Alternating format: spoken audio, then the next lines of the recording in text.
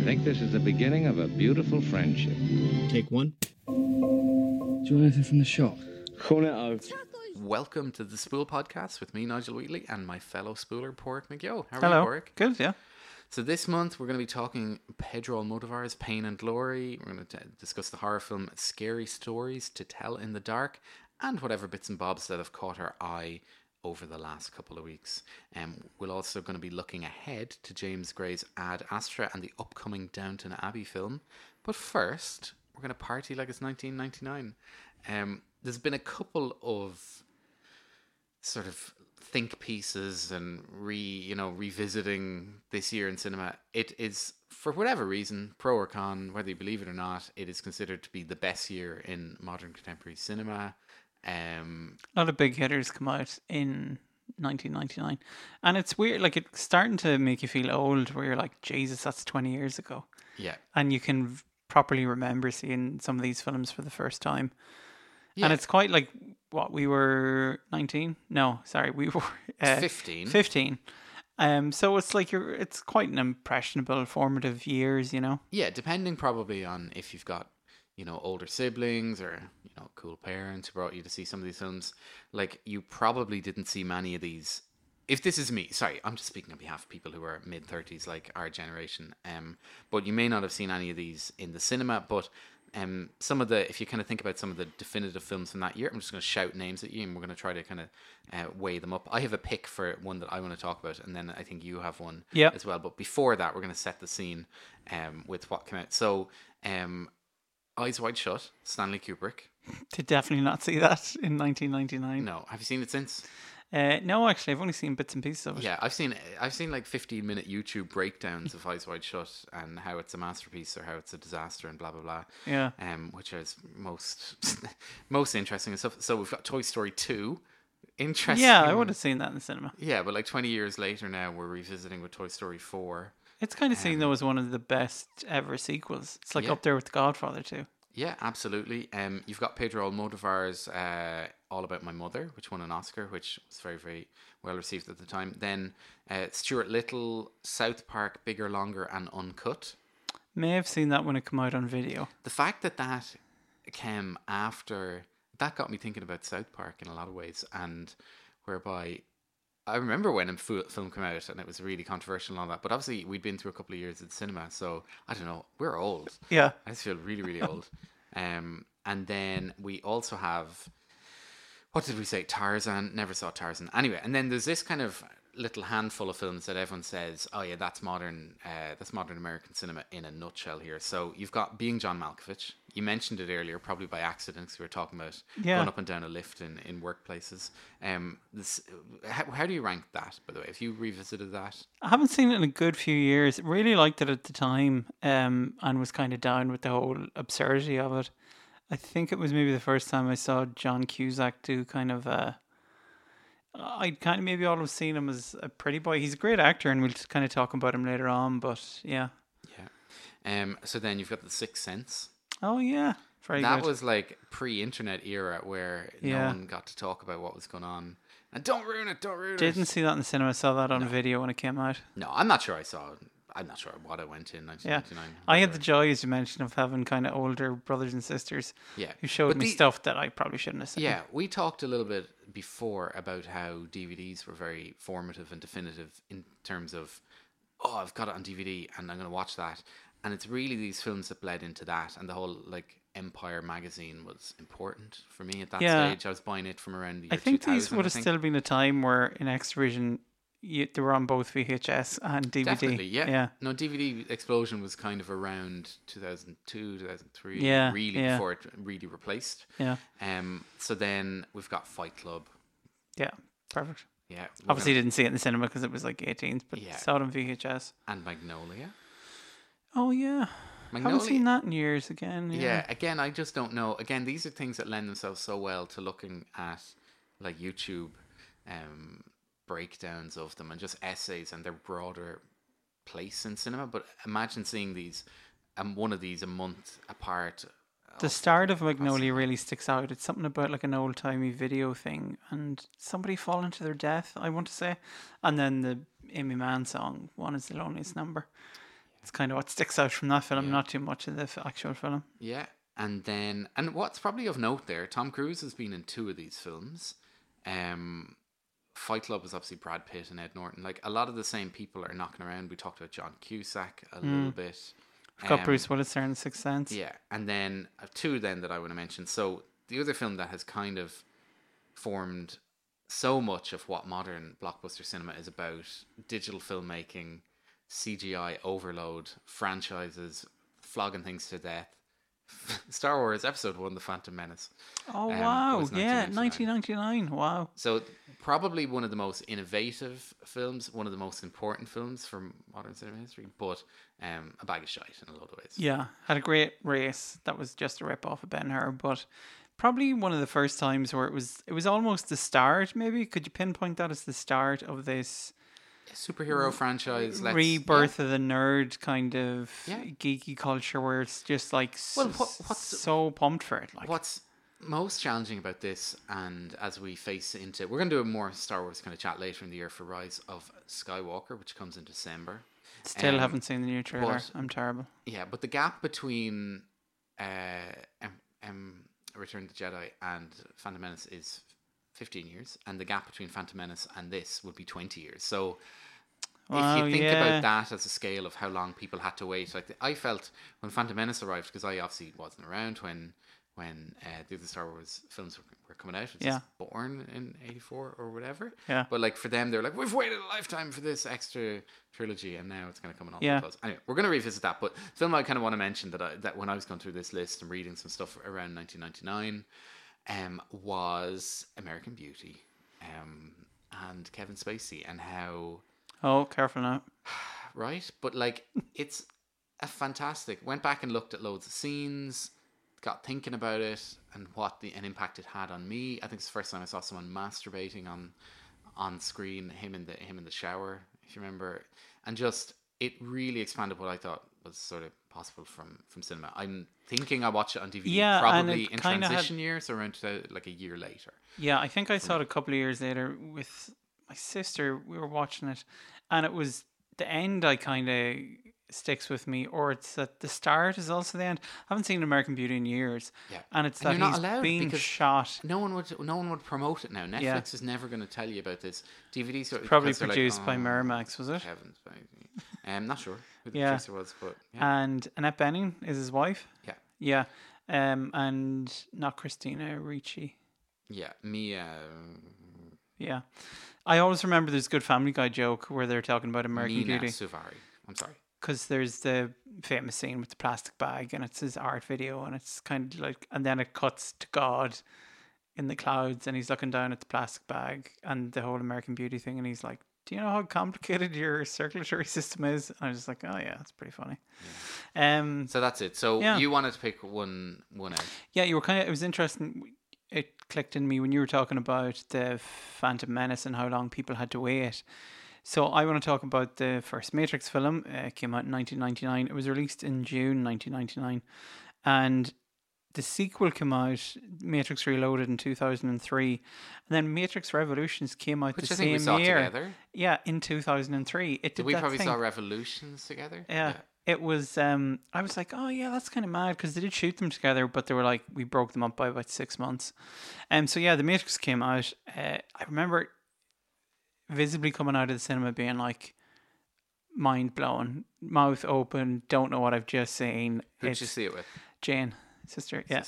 And I was just like absolutely blown away. And then I remember when it came out in VHS, Dad watched it by himself. I was like, oh, you have to watch it, it's the best thing ever, because Dad's really into films. And he was like, yeah, it's basically just cowboys and Indians with some psychobabble thrown in to confuse the audience. And I was like, shut up, Dad, you don't know anything about films. But I went to see it recently, and is it? How does it hold up? It still holds up really well. Like, there is an element of truth in what Dad said, but like you can say that kind of about so many films. But it still does really hold up, and I was kind of getting giddy watching it, where I was like, "Oh yeah, this bit's coming up now."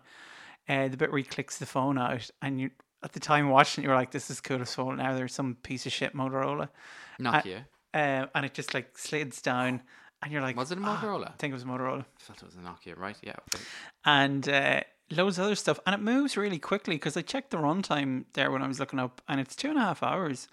but it really kind of belts along. Hasn't dated too much, you know.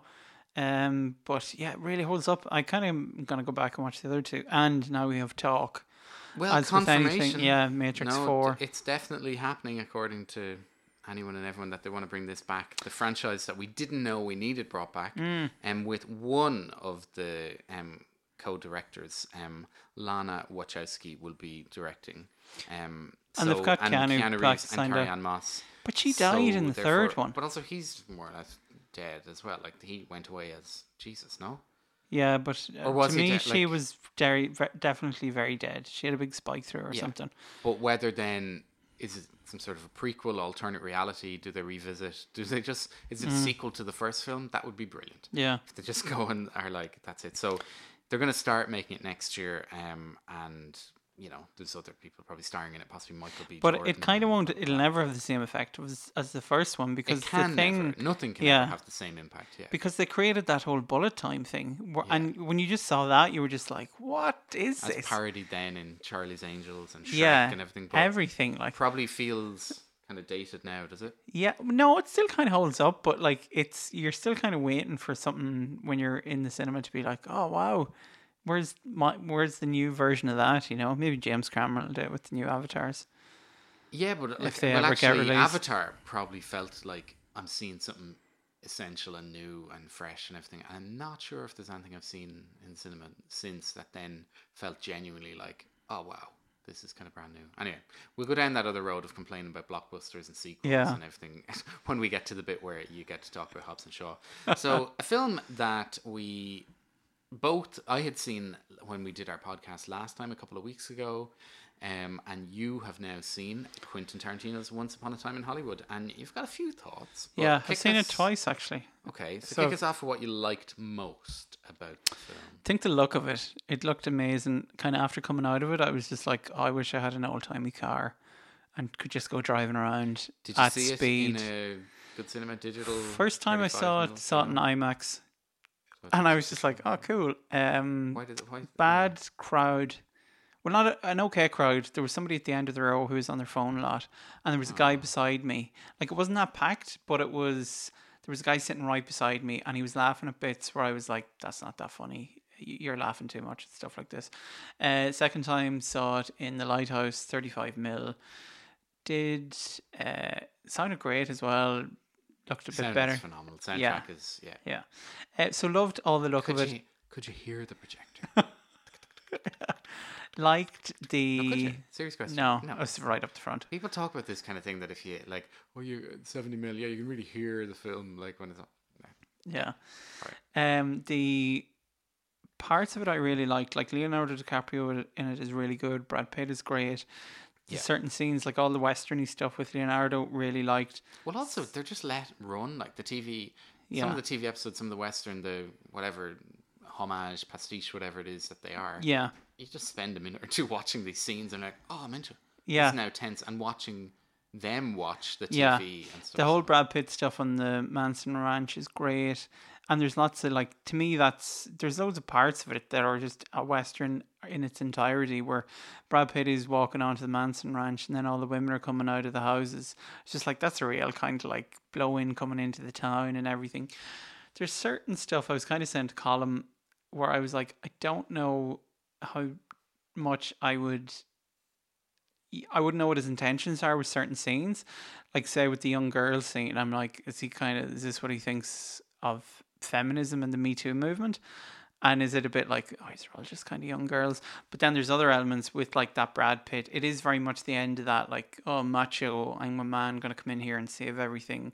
Well, It's when he's getting shunned out. It's a weird, there's parts of it where I'm like, Yeah, and I mean, everyone has seen it at this point, so if for some reason you haven't, just fast forward about 1 minute. yeah. But the fact that Brad Pitt changes history and is a hero, blah, blah, blah, is kind of weird. So what's Tarantino even trying to say there? Is he saying, like, because the more I think about that, the more I'm like, oh, I wonder, do I have a bit of a problem there that actually, if men had just been left to sort things out, you know, Hollywood would have been fine and the kids... To me, it's a Ruined everything. weird one. Like, I think what he does quite well is, like, the saddest part of the film is when Sharon Tate's voice comes over the tannoy at the end, because it really hits home that you're like, oh, she's dead. That's really sad. And the whole way through the film, he's portrayed her as almost this purely innocent being, where she's really Her happy. portrayal is interesting. Yeah, because, like, she's really fun and like sweet and nice and it sort happy. of floats around, giggly, like it's very light, kind of cloudy, airy, fairy, almost kind of sweet. Yeah, but I think that adds to the horror of the fact that she's killed, because you kind of know that in the back of your head.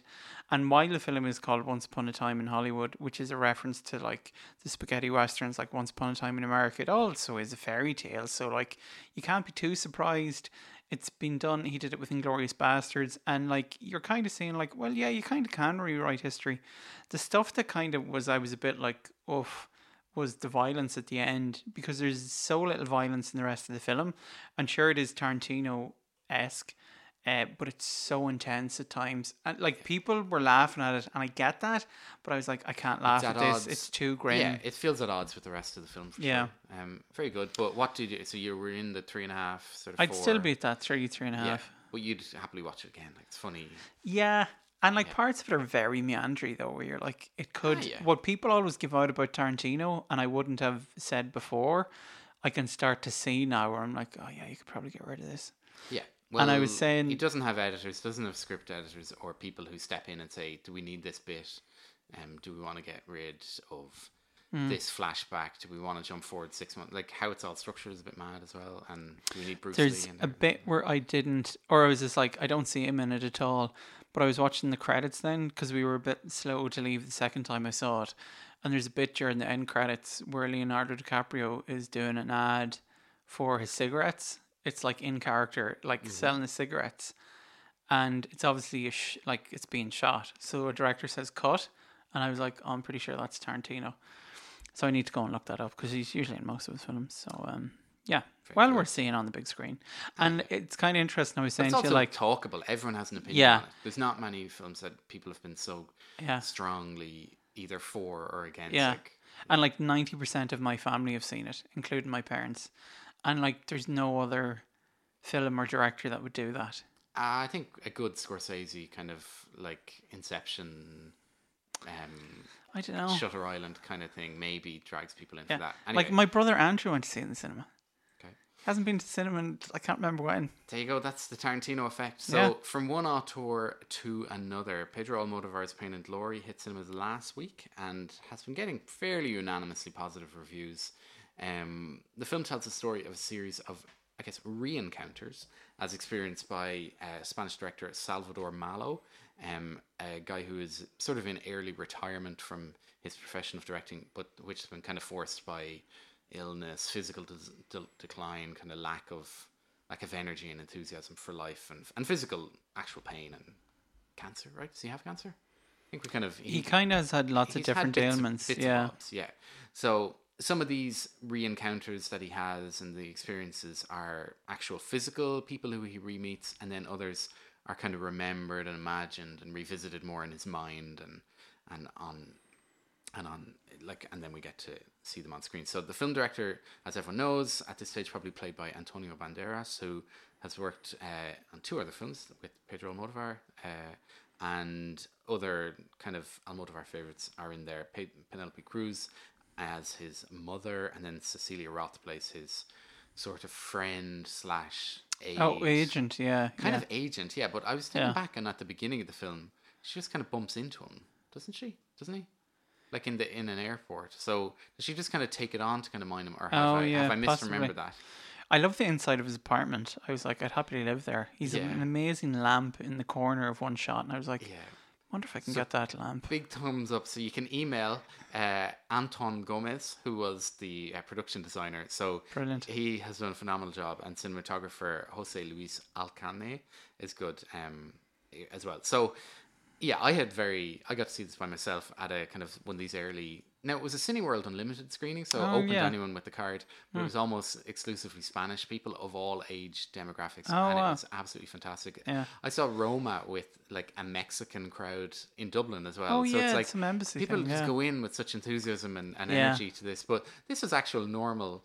Did you know much about it going Spaniards. in? Very little, only that Banderas was kind of playing a character loosely based around Pedro Almodovar, and I actually don't know. I haven't even dug in Yeah, as to much of more it to see through, how like- much of it is based around. So I was truth and like, did everything. Almodovar do heroin? I was like, wow. Yeah. So as Because mentioned, there's a lot of there- stuff with the mother. Yeah, and along the way, so we see Mallow is using drugs as a way of kind of like he visits his sort of. I kind of thought a bit about Werner Herzog and what's his face, his yeah. kind of, or like the Scorsese, It's like Sam Raimi and Bruce Campbell. yeah, De Niro. These kind of duos of people who sort of found fame together. But anyway, he reconnects with him, but only by going and smoking heroin. Score with him. heroin off him, yeah. Yeah, and then kind of screws him over and everything. But the scenes that are probably most powerful to me were where he kind of took drugs for the first time, and then that allowed him to kind of nod off and revisit his childhood and his earliest sort of sexual encounters of possibly discovering that actually he was mostly attracted to the male form, as evidenced by a guy who was kind of here painting his Yeah, and he was kind of teaching him and stuff like that. Yeah. yeah, and a very special, like there's such an intense sexual energy there, which we've seen before with Spanish school kids in a film that the name has out into the can't remember. Anyway, it's a film that he had about 15 years ago, which looks at that kind of relationship of gay schoolboys and stuff. Yeah. And again, The powerful film kind kind of stuff. reminded me a lot of, like, people talk about, they seem to be referencing 8.5, Yeah. you know, when directors are kind of, you know, coming up against blocks and stuff like this. But to me, it kind of, I thought a lot about Cinema Paradiso, because he talks a lot about the effect of cinema as he was younger, and then he's flashing back to it, and he And is my childhood smelled of Yeah. piss and that jazz. kind Is of, that the line? you know, innocent kid and a great child actor as well. So it kind of reminded me a lot of that. Yeah, and the scenes then. So just to finish up on it, probably some of the best bits of it are probably Penelope Cruz as a mother, and just seeing her with the other kind of mothers there, and the scene where they're down by a river singing, and it's just kind of really idyllic. And we saw a bit of that kind of stuff in Volver that she was in. Yeah. In 2005. Yeah, I so- suppose it kind of has that early romanticized version of youth, and then it goes back to him slightly older when he's kind of taking much- care of his mother. Yeah, and much grittier and realer, set in contemporary Yeah. Spain where things didn't just work out. And then all that early stuff is set in fascist kind of Franco era Yeah. Spain, and that was the case until kind of the mid 70s. Yeah. I kind of liked that it jumped from sort of childhood. It didn't. I was kind of wondering, were we going to kind of go over these kind of 40 years or whatever? Yeah, but it's kind yeah. of done. And then It's I very won't much ruin we it. pocketed. And then Yeah, loved the ending and the closing yeah, I shots. didn't see that coming at all, Yeah. and I was just like, perfect, because in my head it was like You're absolutely right. Perfect. a high 4.5 or something. But Yeah. when I saw the last scene, it was like 5 stars. Yeah, Perfect. That, so Yeah. yeah, I was in the kind of, I don't know. I think I gave it 4.5. Simply, I don't know what I had fault with, but I really want to watch it again. I've enjoyed reading about it, talking about it, and everything. So it could be a 5. Is it Yep. 5 from you? Yeah, 5. Isn't it Yeah, top marks. Good man. yep.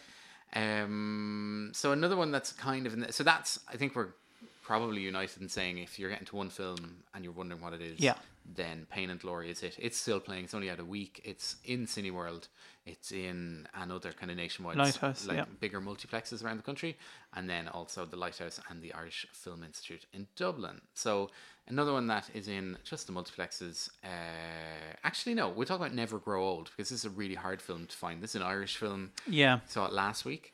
And it's only kind of playing, is it only in the IMCs? We went to see it in the Savoy, and I think it's maybe playing in Dunleary and other places like that. It came out in America seemingly in March, but it's only come out now in Ireland. It's directed by Ivan Kavanagh, who directed The Canal from 2014, which was a really good film. It's kind of a horror. I think I saw it at the film festival, or I was definitely at a premiere of it, and really enjoyed it.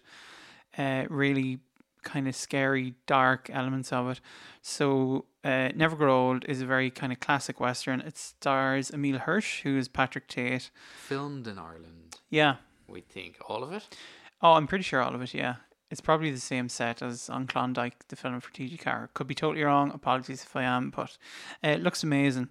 So Emile Hirsch plays Patrick Tate, who has come over from Ireland and is kind of just living out the frontier life. Why not just let Cillian Murphy do that part? Like, why his accent is He's challenging. too busy in Birmingham doing Peaky Blinders. And yeah, so it's kind of, the town has become a bit puritanical. Danny Webb plays Preacher Pike, and they've got rid of any women gambling and booze and all that kind of thing.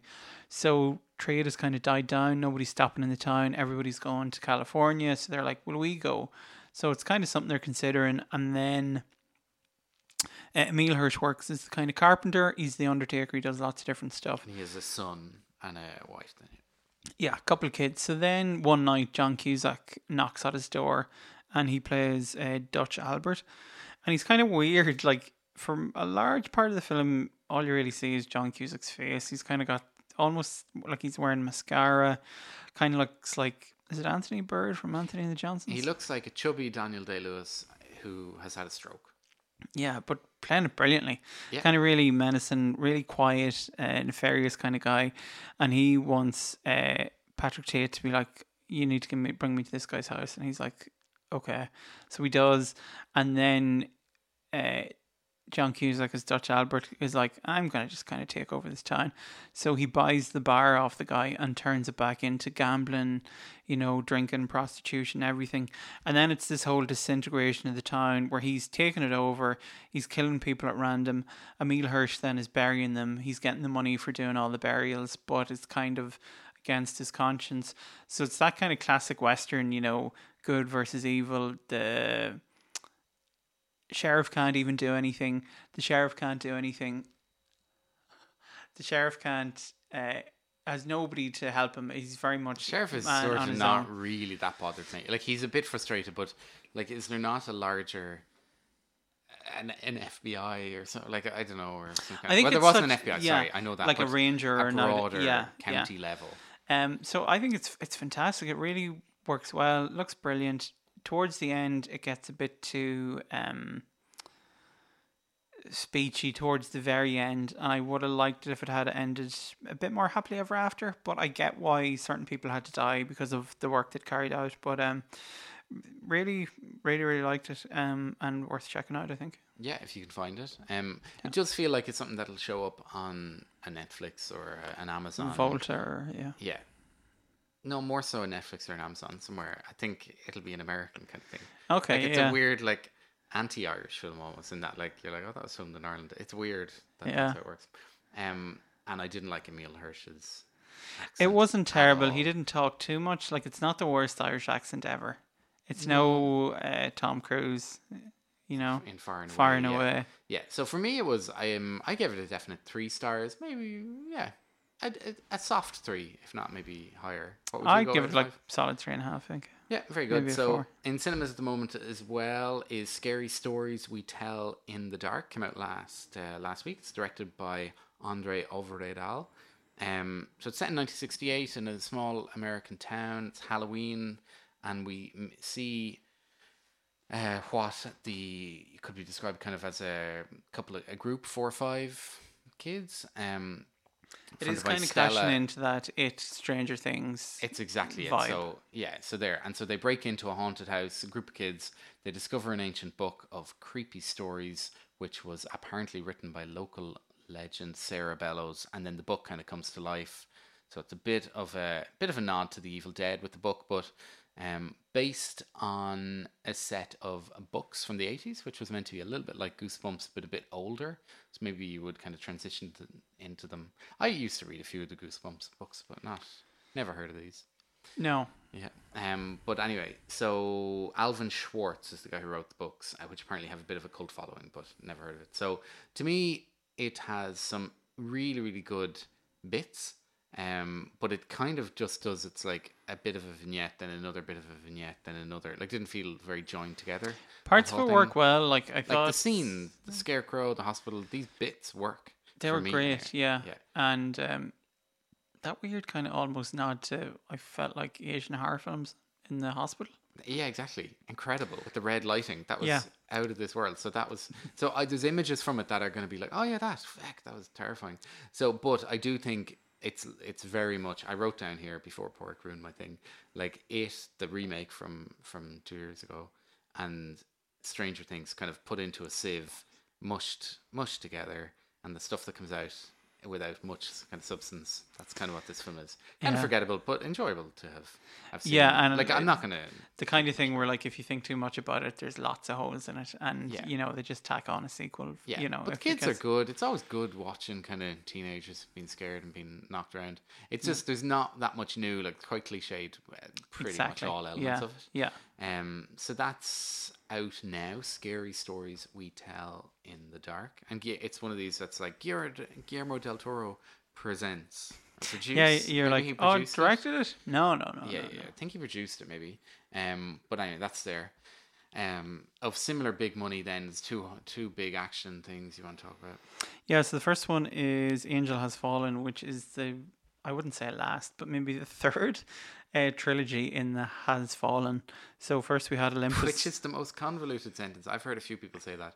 This is in the Has Fallen trilogy. It's like, what?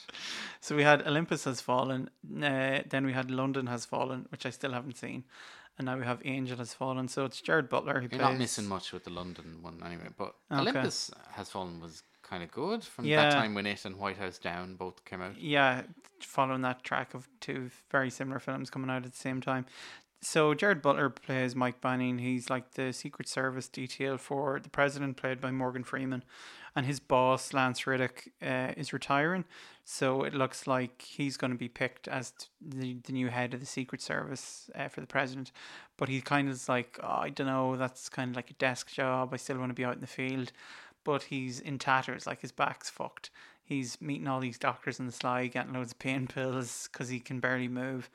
So he's kind of considering if he wants to do it or not. And while he's considering all this, somebody makes an attempt on the president. Kills, Oh my God, Jared Butler's not Yeah. going to be happy. kills everybody except the president and Jared Butler. So it makes it look like Jared Butler did it. Now, in the start of the film, this is going to be spoiler heavy Ah, to no. to a degree. Keep it safe. I haven't seen Okay, this yet. so he's got a friend played by Danny Houston. He's Wade Jennings. You might know him to see, but when you see him, you're like, oh, you're going to be a bad guy because you're in everything and you always play the same character in every single film. Danny Houston is always a mischievous kind of. Yeah. So once you see him, you're like, there's going to be Schemer. more to him. He's yeah. a schemer. So Jared Butler then kind of has to go on the run to clear his name because he's like, I obviously didn't kill the president. Nobody believes him. Everything's been rigged kind of against him. So he has to go, do you know this? And find his dad. His dad is Nick Nolte. Oh, I've heard this. Yeah, Yeah. and apparently that's good. So it's very good. The film really kind of trundles along. It is about the 2 hour mark, but did a bit of a double header where I saw this and Fast and the Furious presents Hobbs and Shaw. Glad you gave it the full title. Give it You its watched them full back to title. back. I think we did, yeah. And this goes much quicker. It kind of plows along. It feels more like a, Like a novel, Yeah. pulpy, kind of diehardy. that at is least being it- or turned it's into what it's like trying to yeah, do, exactly, like a Bourne thing that's kind of Yeah. better. It has really good, like, predictable plot, but like solid. You know where stuff is going, bits of surprises and everything. So yeah, I'd kind of say it's better than the film I'm going to talk about next. But yeah, Very good. Yeah, so it took you a couple of weeks to get to Hobbs and Shaw. yeah, And I think it might still be in the cinema for those kind of complete probably yeah. It'll still be another few weeks. who haven't seen it much. But yeah, like there's not much point going into too much depth on it. No, but it's- what was the most ridiculous part of it, do you think? And were you happy or disappointed in it? I was happy by it. Possibly left it too long, so didn't care. Did this weird thing where it was just like there was a couple options in the cinema. It was like go see Blinded by the Light or Hobbs and Shaw. It was like Hobbs and Shaw will be there for ages. Let's go see Blinded by the Light. It's terrible. I don't know why it's getting such good press, but I think it's all coming from England, and it's just they don't want to shit all over it. It's really bad. Then it was a case of going to see something else and Hobbs and Shaw. It was terrible as well. And I'm trying to think about what that film was. So finally seeing it, I was a bit like, I don't know how into it I was. The most ridiculous scene is the car to car to car to car. The So that daisy chain being the lifted up helicopter into- can't take. That was ridiculous. It's far too long. There's bits where you're like, I thought the film was ending, and then all of a sudden it moved to Samoa. Yeah. And I was like, all right, is there some grant from the Samoan Tourist Board that has and here's another moved the 40 action to minutes there? of film. And then The Rock and the wrestler Roman Reigns, his actual cousin in real life, if you did or didn't Oh, know okay, that, right. who actually beat leukemia in real life again Oh, last who year. does he Stopped being play? a wrestler. He's Roman. He was the brother who has like long hair. Who That's has his no real lines. brother? Oh, no. He's his cousin. Oh, gotcha. Yeah, the Cool. long-haired kind of cousin who has no lines. Oh, that's kind of cool. Yeah, no, it's great. That's what I mean, though. It was like he just felt he had to go back and do this for Yeah. Samoa rather than actually There's- make the best yeah. film possible. So it didn't feel nearly as tight as the Fast There's and far too Furious many ones. speeches about family, which is what that whole franchise is about. But you're like, oh, shut But up. actually, I in get reality, I only like those features when Vin It- Diesel does them. Anyway, so Yeah. look, if you haven't seen it, you still would want to see this in cinema. And the way you did it, using your kind of Yeah. unlimited card to kind of get. I to see also two think things. Ryan Reynolds is a bad guy. Yeah, I thought he was the voice Yeah, so did to I. the whole thing, but I've googled it and no one else seems to have that theory. But he definitely was the voice. So that's obviously. And what is next? Is there another Fast and Furious and then another Hobbs and Shaw, or any ideas, or will There they just is go there's straight a in? Fast and Furious next year, but I the think lads like gonna be The in it? Rock and Jason Statham aren't in the next Fast and Furious. Yeah, nice cameo from Hart. What's his first name? I can't remember. The Black Air Marshal. Oh yeah. Kevin Hart. Yeah, that was kind of funny. Yeah, I'd forgotten that. Yeah, the that Jo- was kind of funny. The Joe That's him Pesci of Yeah. the Fast and Furious. Yeah. And him and The Rock Lethal have... Weapon in joke there. Okay. So looking ahead, we have... I haven't seen Lethal Weapon, would you believe? Any of them? I don't know. I have no memory Oh, of it. the I certainly first one didn't is see. really good, and it's the kind of thing where it's always on TV, but only a couple of years ago I saw where it was like unedited and uncut, and I was like, this is really violent. Okay. And it's really dark because he keeps trying to kill himself because his wife has been murdered. That's what I kind of thought, yeah. Yeah. So I need to go We back should and do revisit it. rekindle We'll watch watch that. with Spool. Right, we'll watch it in a couple of weeks. Scotland. Going to Scotland, so we're going to try to think about watching some Scottish films. But We'll do a Mel Gibson doubleheader, Braveheart and Lethal Weapon. Yeah, well, Braveheart. Okay, yeah, interesting combo. What does Lethal Weapon got to Scotland? Anyway, looking ahead, then that's our Link music. Coming in September, a couple of weeks time, 2 weeks time from now, from when we are recording this, we've got Ad Astra, which backwards is Arts Ada. Maybe that means something. I know. So Arts Ad Astra is coming out September 20th, and from all reviews and every kind of bit of feedback from people who've seen it, that it's set to be one of the year's best films, kind of in line with the way Gravity and Arrival, when they were kind of presented, audiences were like, oh yeah, I love science fiction, like when it's kind of intelligent and trying to say something a bit more profound. And I loved Gravity and Arrival and films like Sunshine and stuff like that. So Yeah. this feels like it's kind The of Martian tapping was into on that. RTE a couple of nights ago. I watched a good Very chunk of good. it. Yeah. All the Oceans guys with space films. Yeah, actually, very, very good point. So, Ad Astra tells the story of a man journeys across a lawless solar system to find his missing father, a renegade scientist who poses a threat to humanity. So, I don't know, keeping it vague. This I heard is more someone on Twitter describe it as Apocalypse Now in space. And I was Yeah. like, brilliant, sold. character meltdown and everything. So, Colonel anyway, Kurtz type thing. directed by James Gray, who has done a lot of films, but none of them have really been like a standout hit. But he's very, very well regarded. One that I really love. He's got and a I don't brother, know- Earl. One that I really like is The Lost City of Zed. Oh, that Do you was remember brilliant. that? Yeah. That was the incredibly underrated film from 3 years ago. So he did that.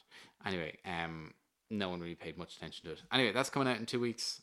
Ad Astra. Posters look beautiful. It's got lovely, lovely Brad Pitt. What can we say? He's going to be this year's Spool Man of the Year, I think. Probably, At this yeah. rate. Could Anyway. he get an Oscar, finally? Has he ever been nominated for one?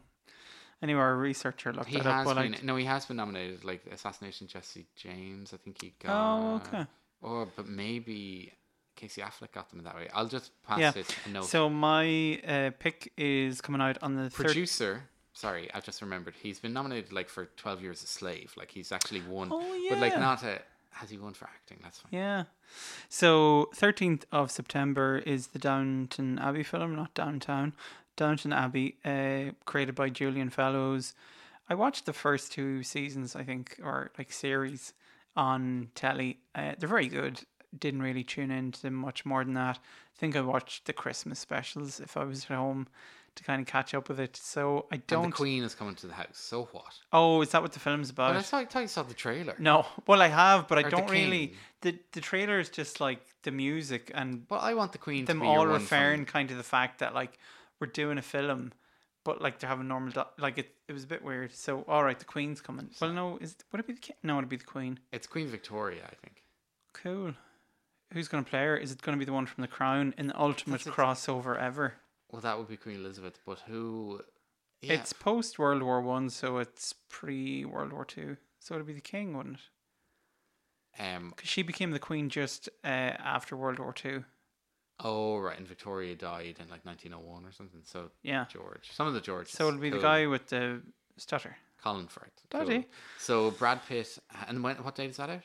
13th of September. Yeah, we answered this for ourselves. So Brad Pitt has won an Oscar for 12 Years a Slave being a producer. But in terms of his actor nominations, Best Supporting Actor for 12 Monkeys, 1996. Best Terry Gilliam. Actor nomination for Curious Case of Benjamin Button, a film that no one is thinking about or talking about, but Isn't that Fincher? David Fincher, yeah. Yeah. Haven't started watching Mindhunter season 2 yet. So there you go. And Moneyball. Gesundheit. Speaking of Netflix, said Nigel. Yeah. So what do you mean speaking of Netflix? I just talked about Mindhunter. Yeah. I don't. You have a Netflix recommendation. Oh, sorry. Netflix recommendation that if just someone is looking for an on-demand highlight, that's something that's a little bit different if Working Moms isn't for them or whatever other crap. Or if you've watched Dave Chappelle's comedy if you've special. watched the comedy specials and you've seen Aisling B's This Way Up and all Game Face and all these kind of things that everyone's and the Bake Off isn't for you, and you want something intelligent because no one watches feature films at home anymore, it seems. It's worrying. Anyway, American Factory. It's a documentary from co-directors Julia Reichart and Stephen Bognar. You should watch it. You'll like it. It's about a factory that was shut down during the economic crash in Ohio, in Dayton, Ohio, I think, in 2008, 2009 or whatever. And then a Chinese company come in and they open up this former GM plant, which used to make cars, and then Fuya, I think is the name of it, Fuyo, and they make glass, which then goes into cars, which is cool. But as you know, I kind of have experience as a glazer. Yeah. Like a bit of glass, seeing glass being made is cool. But mainly how these kind of, all the skilled workers from the town who possibly have been unemployed for years and years suddenly get these new jobs where they used to maybe get $25, now they get like $11.50. But still, it's a job and they're delighted and the factory is good. But then as the film evolves, it kind of talks a bit about labor laws, unions. This Fuyao guys don't want any labor laws. Of course, yeah. People from the American factory go to the Chinese one and they're just like, oh my God, they're so much better.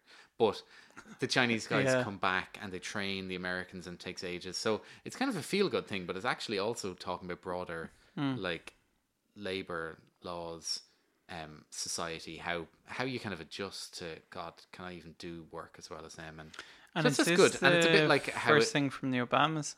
Yeah, exactly. So this is its kind of claim to fame. They had nothing to do with the production of the film, but they have sort of exec produced as part of a deal with Netflix where they seek out projects which are good and then kind of amplify them in media and marketing and stuff. Now they will, I think. Now I hope I'm not doing a disservice there. I think it had played at festivals and then they saw it. I don't think they had anything to do with the production of it. But anyway, yeah. So Barack and Michelle Obama is part of a deal that they have with Netflix. That's kind of part of it. So who doesn't have a deal with Netflix these days?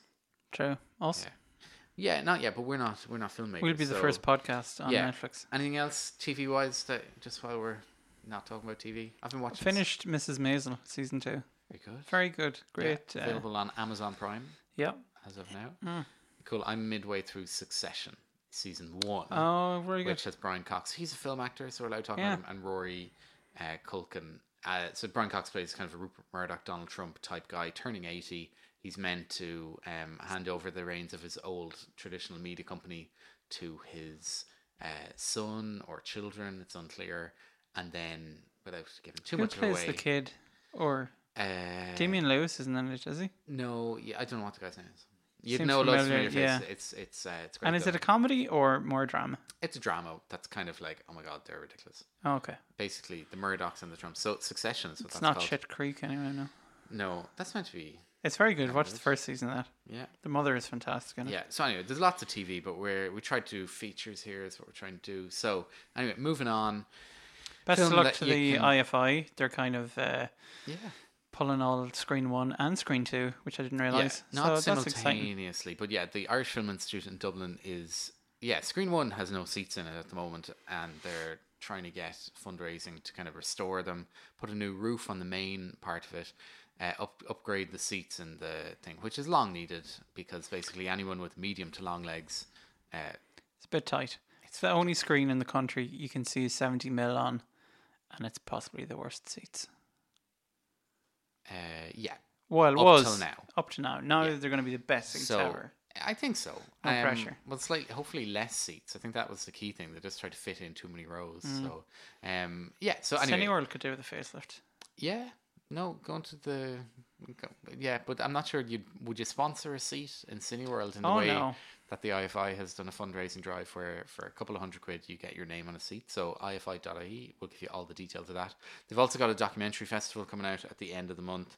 Again, with these are a lot of kind of unknown, well, mostly unknown films from different filmmakers from around the world. But the one that kind of caught my eye, which I think it's a Hulu kind of production, but it's about a filmmaker, Benjamin Berman, goes and reports on this comedian called The Amazing Jonathan. And this guy does a farewell tour because he has a year to live. And then a couple of years later... Is this a magic documentary? Yeah, the guy's a kind of a magician. It's on YouTube. A magician comedian. The entire thing. Yeah. All right, well, there you go. Okay, cool. The full feature. Yeah, I started watching Like some of it. legally? Yeah. All right. So... Because the way like YouTube is like, oh, we have stuff now. Yeah, so you can Okay. watch it for free. Yeah. All right, there you go. So anyway, to watch that But in the it'll cinema look with other better in people, the cinema. yeah, in Ireland, right? That's fascinating. Anyway, that's playing September 25th at 8:30 p.m. So it was good. I've only watched like the first 20 minutes of it because I'm aware of Cool. who he is. He's kind Yeah. of like a more hardcore Tommy Cooper, where he Yeah. frigs up magic tricks, but they're kind of can be gory and a bit Yeah. adult And humoured. claims that he's dying in a year, and then after 3 or 4 years, he's still alive, and everyone's like, "All right, what was that tour about?" Anyway, so there's lots more there, and the program is on IFI Documentary Festival. You'll find it on the internet. So, do you want to wrap us up?